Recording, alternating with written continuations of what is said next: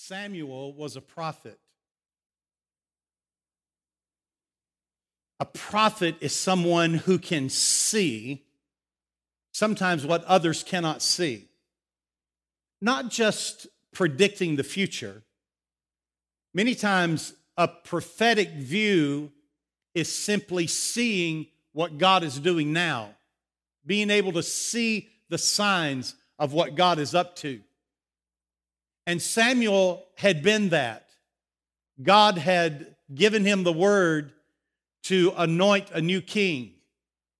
And so he anointed the first king of Israel, Saul. And one day came when God spoke to Saul and asked him to do something. It had to do with a battle and against a very evil group of people. And so Saul obeyed that, and he went into battle, but he didn't quite do everything God had told him to do.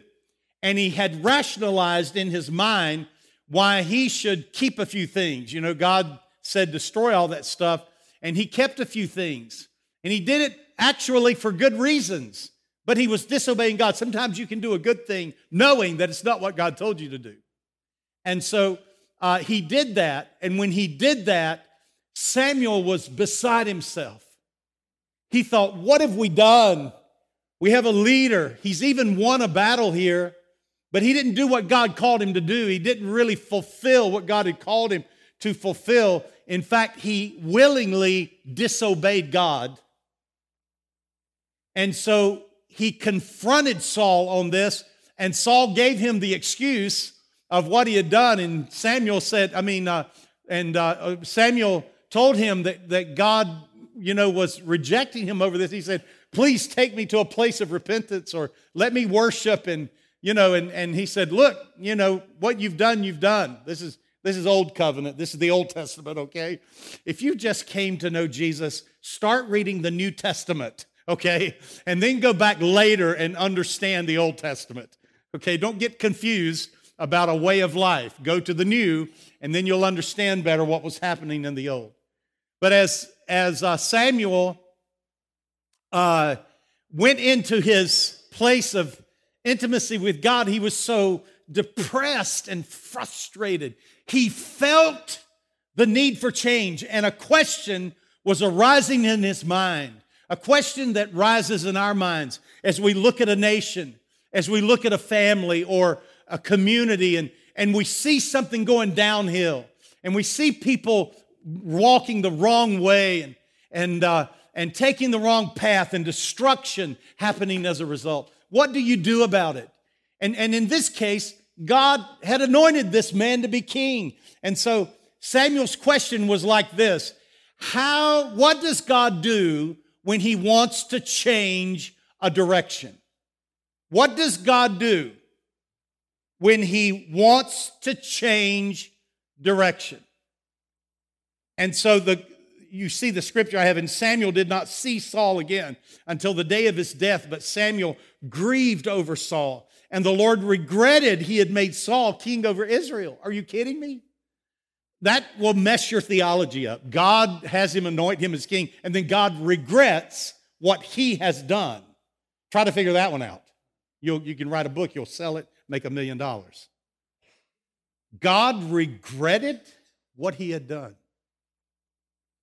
And so Samuel was feeling this, and the Lord came to him, and in 1 Samuel 16:1 it says, the Lord said to Samuel, how long will you grieve over Saul? Since I have rejected him from being king over Israel, fill your horn with oil and go. I will send you to Jesse the Bethlehemite, for I have provided for myself a king among his sons. I'm going to give you the answer to that big question. What does God do when he wants to change direction? The answer is simple, and it's happened throughout all of history. He calls for the rise of leadership. He calls for the rise of leadership. He calls for the rise of leadership. Now, you can see this through the whole historical narrative. When the whole planet had rebelled against God, God called Noah to rise up in leadership.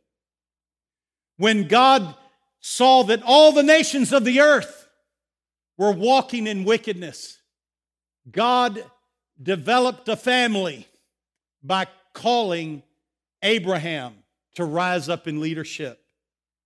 His family began to produce, and they started rejecting God's ways. And God called one of the sons of Jacob, Joseph, to rise up in leadership. And you can go down the list: Moses, Joshua, David, the prophets. Even Jesus fits that description. How did God change the direction of the whole narrative of relationship with God and how to change the world? And what did he do? He raised up a leader, his own son, from birth. It was all about the rise of leadership. By the way, that's going to be the core of my message next week on Mother's Day. You don't want to miss it. I'm going to talk about the mother of Jesus and how she had to deal with this rise of leadership. This is what Jesus did. Jesus passed the baton to the apostles, and they were the rise of leadership. But even those 12 were not the final answer. They had titles, they had position, but on Pentecost, the original Pentecost Sunday, 2,000 years ago, when the Holy Spirit was sent, the same anointing, the picture of David being anointed with oil as the rise of leadership is the prototype of the church on the day of Pentecost, being filled with the Holy Spirit and God calling all of his people to rise in leadership. Before that, leaders had titles, positions, and really everyone just kind of, relegated all of the work in their direction. But in the new covenant, under the rule of the kingdom of God from within, the Holy Spirit, God's presence in all of us. In the old covenant, there were priests and there were kings. In the New Testament, you're actually called priests and kings. Everyone is carrying the authority of Christ in them.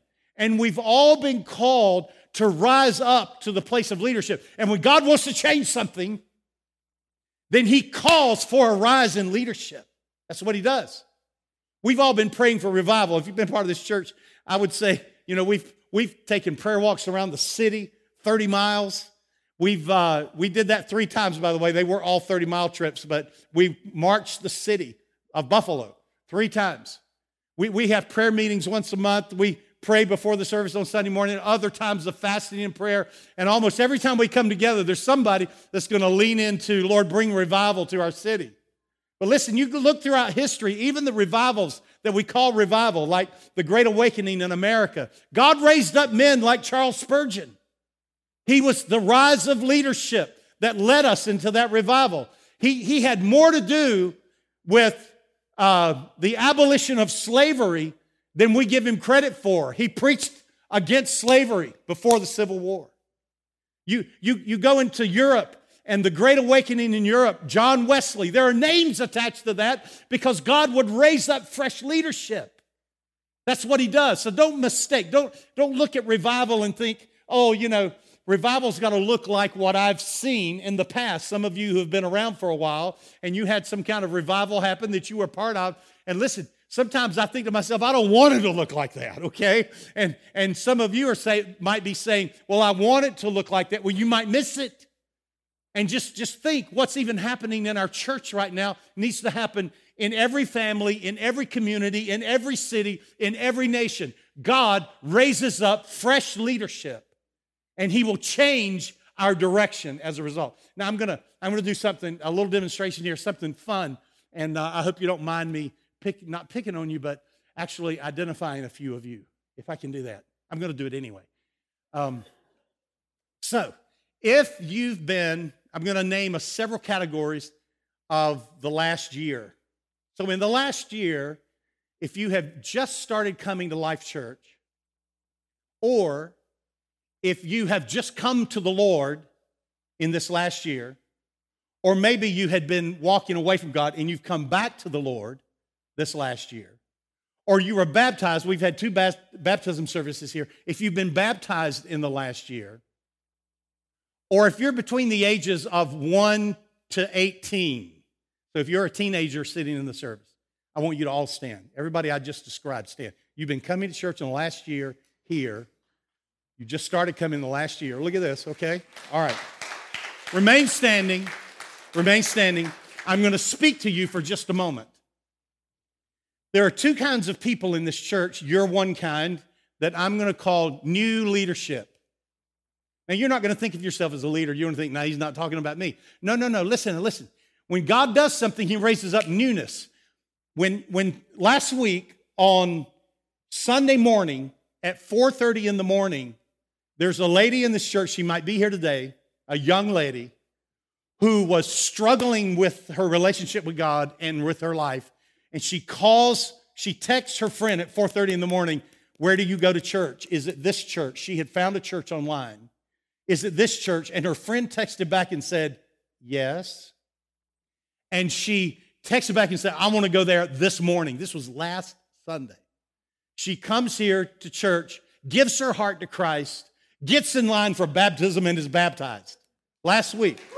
Okay. Now listen, let me tell you something. That lady is now a leader. She can now share her faith with her friends or anybody.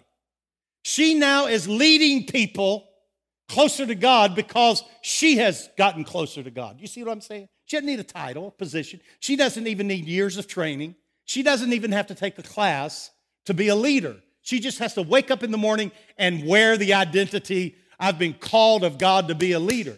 So I'm telling you, you are the new leadership in Life Church. You're going to take the fresh breath of air that's in this place in the last year, and you're going to move it on to another level. That's who you are. And so don't shy back from, I haven't been here. Here are those people who've been here a long time. They seem to, know a lot about the Bible and all of that. Don't worry about any of that. That'll all come together. The Holy Spirit will bring us wherever we need to be. Just jump in there and start getting involved because you are the new thing. And God wants to use you. You can be seated. Thank you very much. Give them a hand this morning. Woo! All right.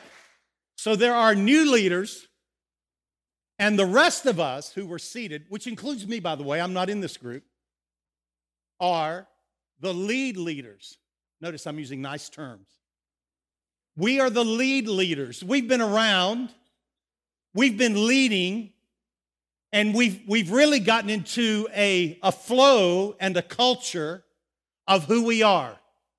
We kind of know what we believe, and we've developed relationships. And when we come into Life Church, there are some expectations. We expect certain things to happen because we're getting settled in that, and we kind of like it. It feels good. That's why you're here. There are some things that you like about being here, or relationships that you've developed. And you're connecting with all of that, and you're just feeling really good about it. And so you've been leading other people in the past, and so I'm going to call us lead leaders. Here's the problem.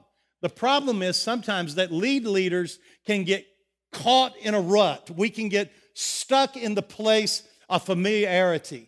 And so we like what we like, and please don't mess it up. We don't say that, and we'll clap, when the pastor talks about it, and we think to ourselves, no, I'm not that way, but in actuality, we are.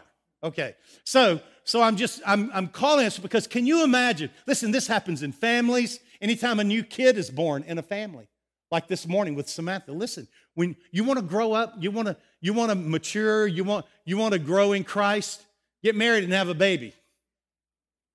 Listen, children will grow you up really fast. Man, I had 5 of them, and I'm out matured out. Okay, so I understand what that means. Listen, but what God does in a community or in a city, what He does is when He wants change, He brings in newness. And so our job, these lead leaders who've been hanging around for a while, Our job is to embrace and become a part of the newness. We have to not just be leaders anymore. We have to kind of let go and grab hold of a new atmosphere, a new thing that God is doing, and begin to open our eyes and broaden our perspective and begin to flow with the focus of what we know the Holy Spirit is leading us into. So you can be Samuel and embrace the rise of leadership. Or you can be Saul and reject the rise of leadership. We'll get there. Or what I think we should do, what I've chosen to do, is to be David and experience the rise of leadership.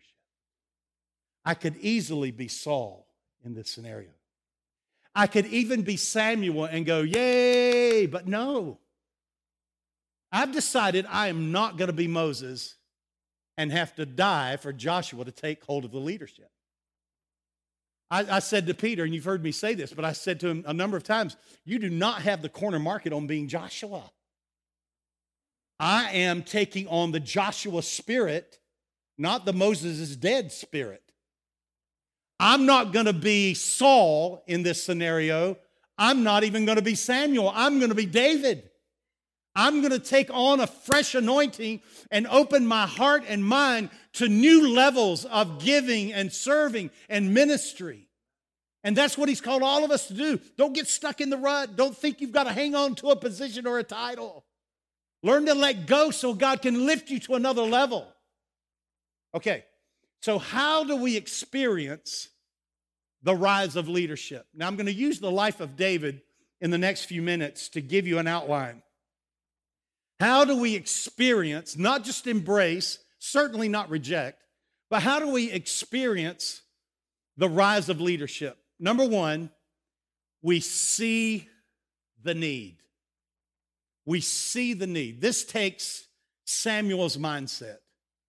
Samuel so much saw the need. You can imagine Saul was very happy about winning that battle. The people of Israel thought, man, we've got a king. We're doing a good thing. We even won that battle. Samuel is bent over. He is desperate for something else. He won't even go back and see Saul again because he realizes the need. He sees the need that they are becoming a hardened people against what God wants, and they want to do it their own way. Saul is settling in to his position. He's beginning to like, being taken care of and people bringing him things. And he's beginning to like the attention. And, he's beginning to like this palace and all that comes with it. And he's telling himself, I'm smart enough to do this and I can do it my way. Oh, yeah, I'm listening to God, but, I could add this or take away that. He was arriving at a place that would take them downhill fast. And Samuel felt it. He saw it. He was driven by it. He was grieved. And that's what it says. Samuel grieved over Saul. He saw the need. How do you feel about what's happening in our nation as a whole? Did you know what an unreached people group is? I'm involved in missions, and an unreached people group is like a remote tribe that's never heard anything about Jesus. And so they don't have, a church among them and that kind of thing. So you would think there's not an unreached people group in the United States because we've got churches everywhere.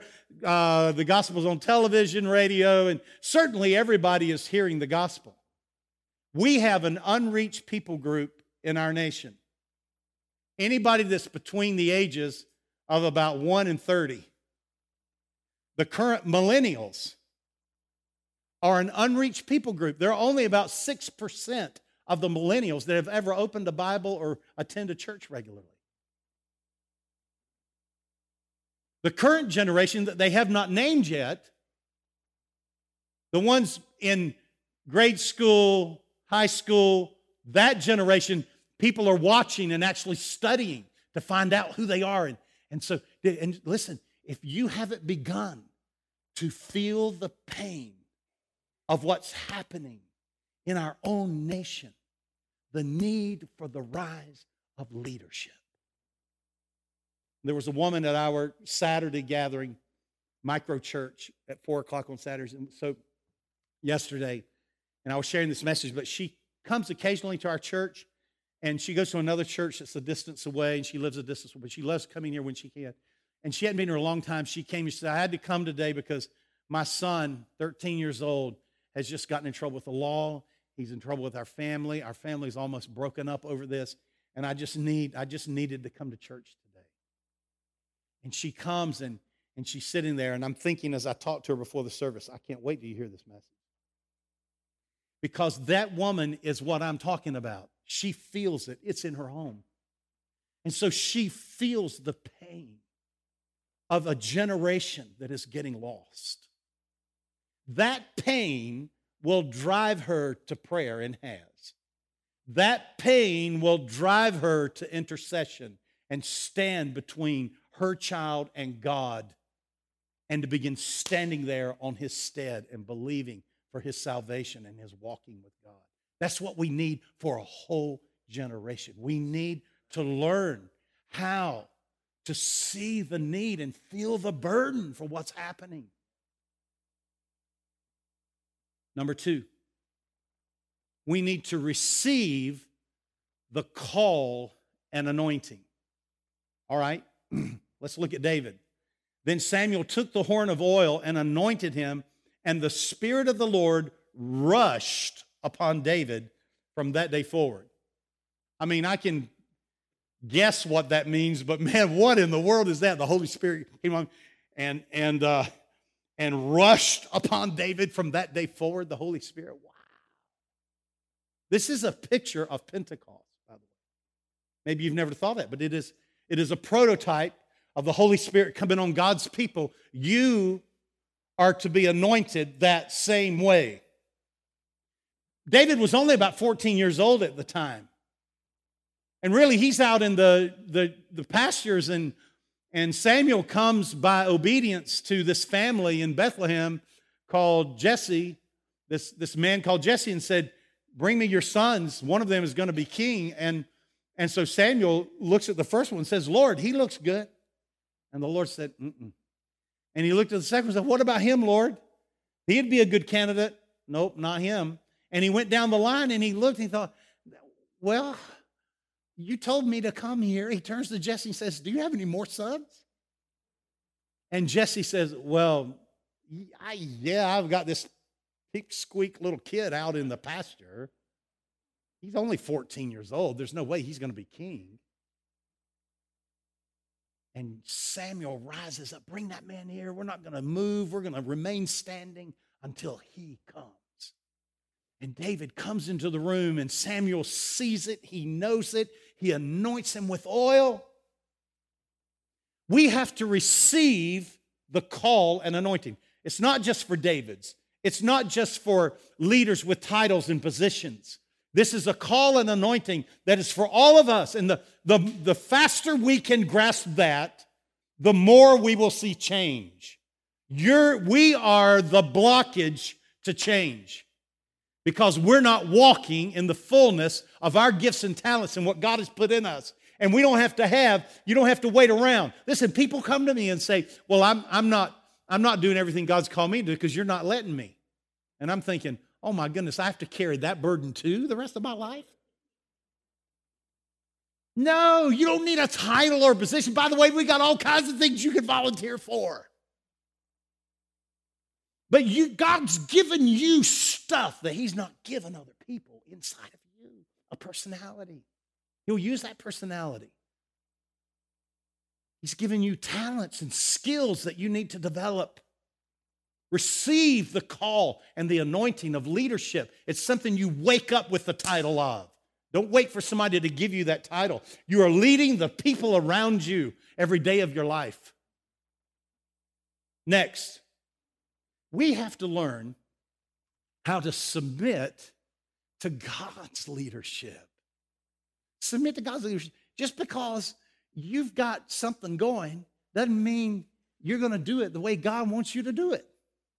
Can you imagine At 14 years old, if Samuel had taken David to the castle, whatever it was, and brought him to to Jerusalem and said, all right, Saul, get out of the way. This kid's going to run things from now on. At 14 years old, can you imagine him doing that? No, and yet here David is knowing in his heart that what just happened is real and is right. He felt the connection. He knew that this really was God calling him to be king, and sent him right back out there to shepherd the sheep. He wasn't even leading a small group, for crying out loud. He was out there alone with no people, lonely. He was out there with sheep that weren't too smart. We use the word dumb in church. Dumb sheep. God led him right back into what he was doing. And while he was out there, his loneliness drove him to worship and intimacy with God.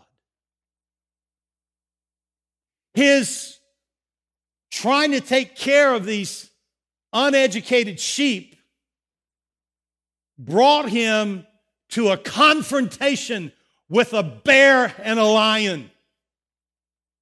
And he grew in strength, and he grew as a warrior without being in charge of one person. God prepared him. He sent him right back out there, and he prepared him. And one day, by the way, he's got his guitar out there with him. It was a stringed instrument. I don't know what else to call it. It was a guitar. And so he's got his guitar out there with him. And what was happening in the palace was that King Saul had this evil spirit coming on him because of his rebellion. And he didn't know what to do. He was being harassed. He knew it was an evil spirit. And he said to the guys around him, hey, you've got to help me with this. And they said, listen, what you need somebody who's skilled with an instrument, and they lead you into an atmosphere of worship, and that will chase away this evil spirit. And Saul said, well, find me somebody like that. They said, well, we know of this young man named David. He's a skilled worship leader in his own right. Actually, they didn't know that. He was actually a skilled musician. And they said, and he's in the house of Jesse. And he said, well, go get him. And here's what he said. He said, tell Jesse this. Send me your son, David, who is with the sheep. That's what he said. And so David came with his guitar. Now listen, while he's out there in the pasture, he's getting better with his guitar. They knew him. Out of all the people of Israel, they knew him with his skill. At this time, he's between 14 and 16. We think he was about 16 when he slayed Goliath. And he comes and he starts leading the worship of one. Only Saul. But can you imagine? First of all, the fact that Saul knew nothing about this boy being anointed as king. And he is, by the strategy of God, he is calling this guy into his room in the palace to play the skilled instrument and lead him into worship. Now, you can imagine what's going on in David's mind. I'm 15 years old. Last year, I was anointed to be king, and all of a sudden, the king sends a man to my house knocking on the door, asking me to come and lead the king into worship. Can you imagine that? And so he's saying to himself, I don't know what's happening, but it's a God thing, that's for sure. I don't know what will come of this. I don't know how this happened. I don't know what's going on here, but it's a God thing. See, we've got to learn how to submit to God's leadership and let him lead. Don't reject opportunity that is obviously God maneuvering and leading you into a place of using a skill or talent, even if it's just for one person, and what God may do with that. Listen, it wasn't about his skill. It was about the fact that God was positionally putting him in the palace as a transitional point, even at 15 years old. And so you may come, listen, you may come to church and you start looking around and you say, man, I'm really talented at something.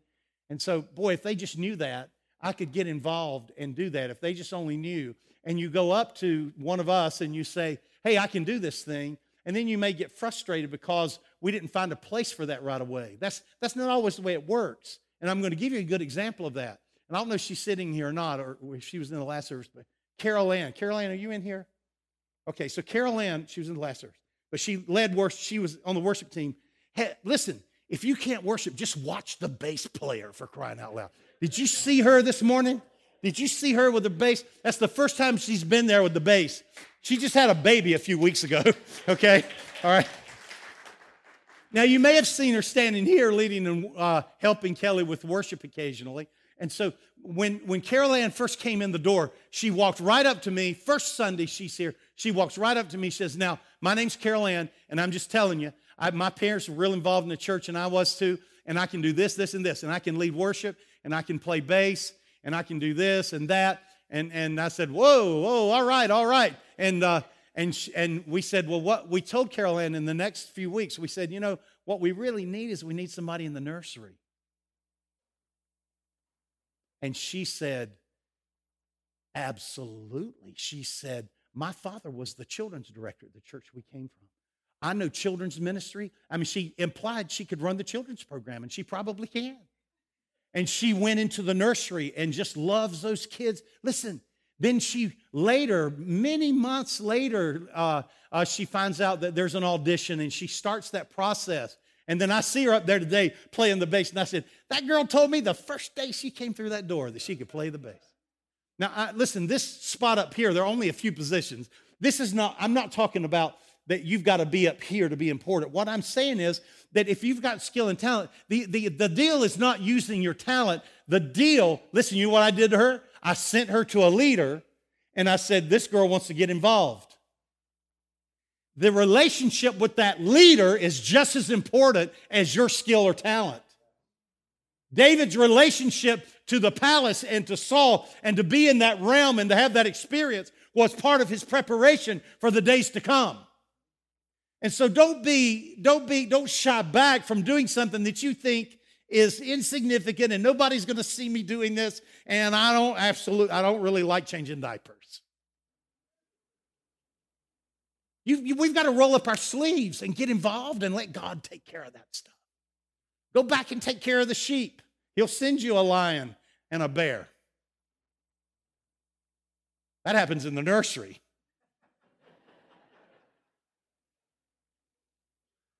Next, we've got to learn to slay the impossible.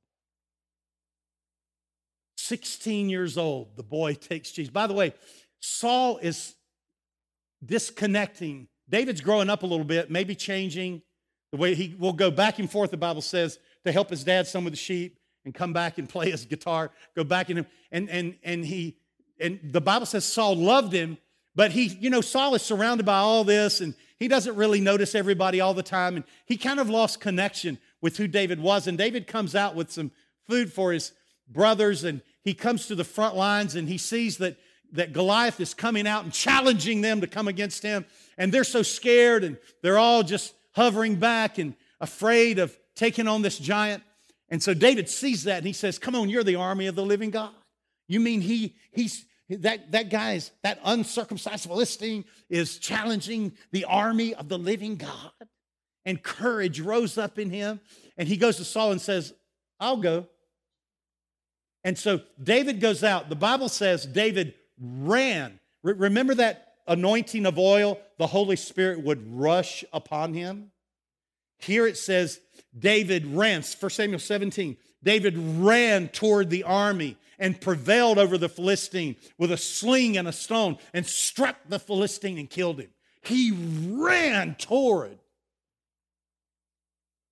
Now, he may not have landed, I'm sure that,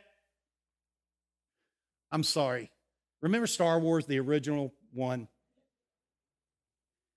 Remember Luke Skywalker he kind of lost his technical ability, and he just kind of connected with the Force, and he just kind of flung that shot, and it hit that little mark. It's the same here. David didn't just do this out of technicality, out of complete skill.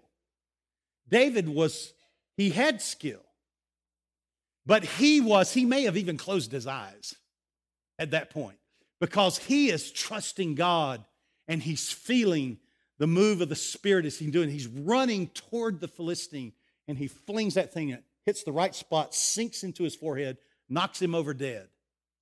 God may have planted the stone, but David is the one who ran toward him.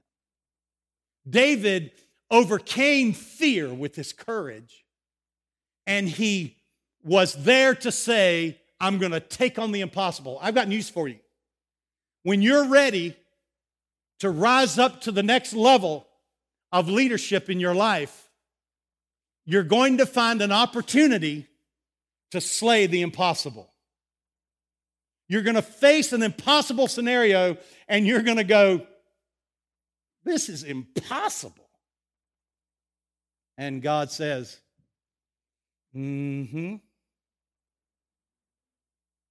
because I can't get you to where I have you to be until you rise up in courage right now and face this thing head on. And it was out of that, this insignificant little kid that nobody knows, who can't even lead a small group, and he goes out and slays the giant, and now everybody in Israel knows who David is. The promotion came through slaying the impossible. It wasn't because he filled out an application. It was because his anointing was observed and it was seen and everybody knew it except for Saul. Now let me tell you something. And I've got to finish this message. There are kids crying in the nursery. Here we go. So listen to me now, listen. The reason that you're having very little trouble with this transition, and I'm not just, he knows how to handle this, is because that boy sitting over there is slaying giants. He's slaying giants. During this series, The Case for Christ, 27 people gave their hearts to Christ. 40 people were baptized. In the last year since he's been here leading the construction of this service and leading people to Christ, 111 people have come to Christ in 11 months.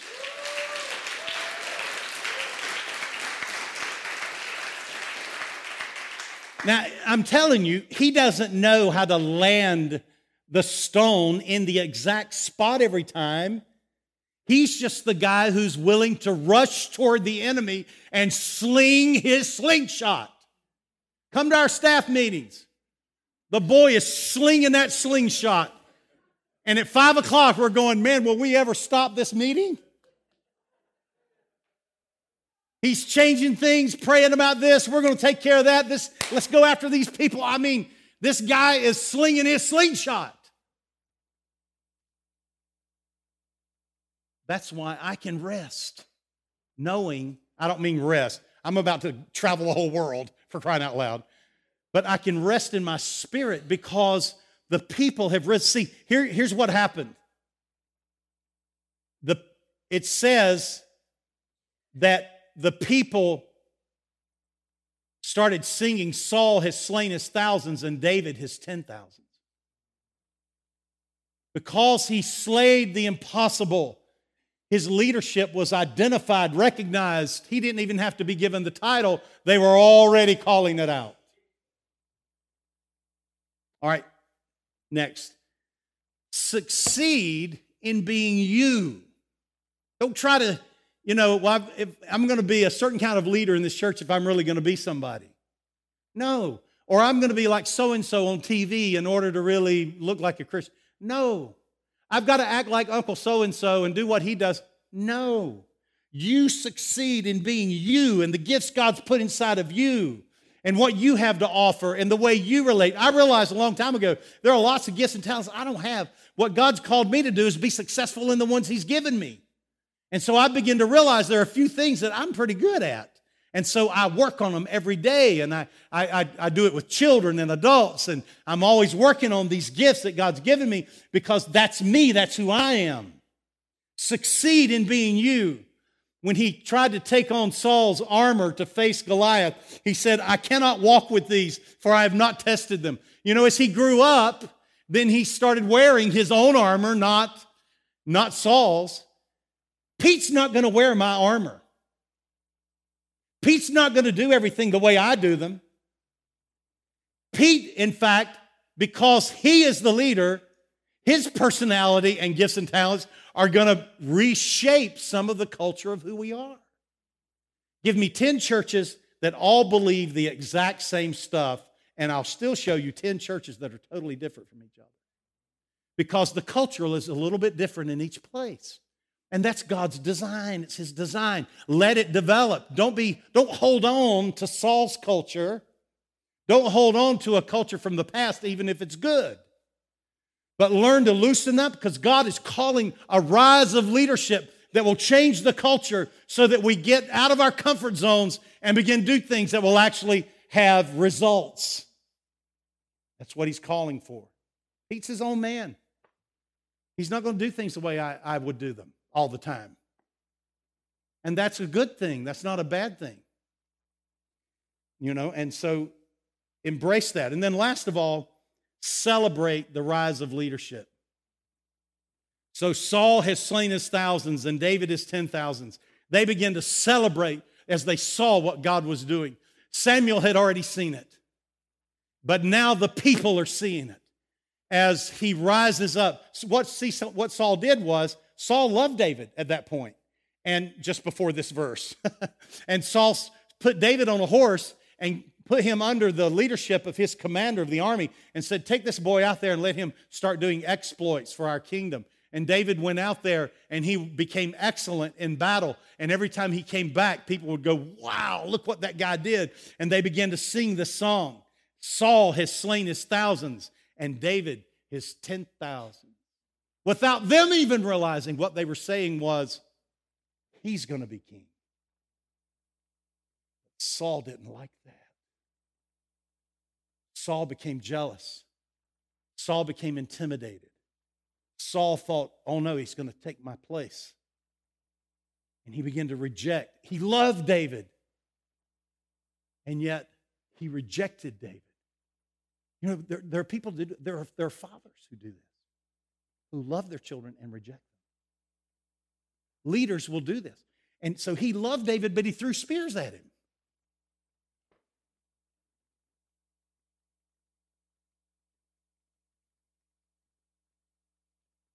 I'm not going to do that. I made a decision before you even knew about this process that I would not be Saul. I made a decision that I would not be Moses, who had to die in order for the new guy to rise up. I made a decision that I would be a David as the new David came into place. I would be a Joshua as the old dies off. I'm going to grow into the new as well. And this is what I'm calling you to do, to rise up into a new place of leadership in your mind. You may have been here. You may be that crowd that didn't stand up. You're a part of of those of us who have been around, and we kind of carry a feeling about the church and all of that. But God's calling all of us to stand up into the new leadership mentality. You might even let go of the thing you've been leading so that you can take on another role, take on a new level of involvement, something that's not being taken care of yet. And we need somebody to take care of it. We've got all kinds of ideas and ministry, but it takes people who are leaders to go out and take on those projects. And so those of you who've been around for a while and you like what you do, maybe you should say, hey, Lord, I'm not tied to this. I'm willing to let go in order to get something done for the new call to the rise of leadership. And that's how He changes a family. It's how He changes a community. It's how He changes a nation. I am David. I am not Saul. I am Joshua. I am not Moses. And that's who you need to be as well as we walk into what God has for us. It won't always be perfect. It's not, everything's not going to be together. There are going to be times, man, all these people are coming to Christ, and you're going to say, well, what about these people being discipled?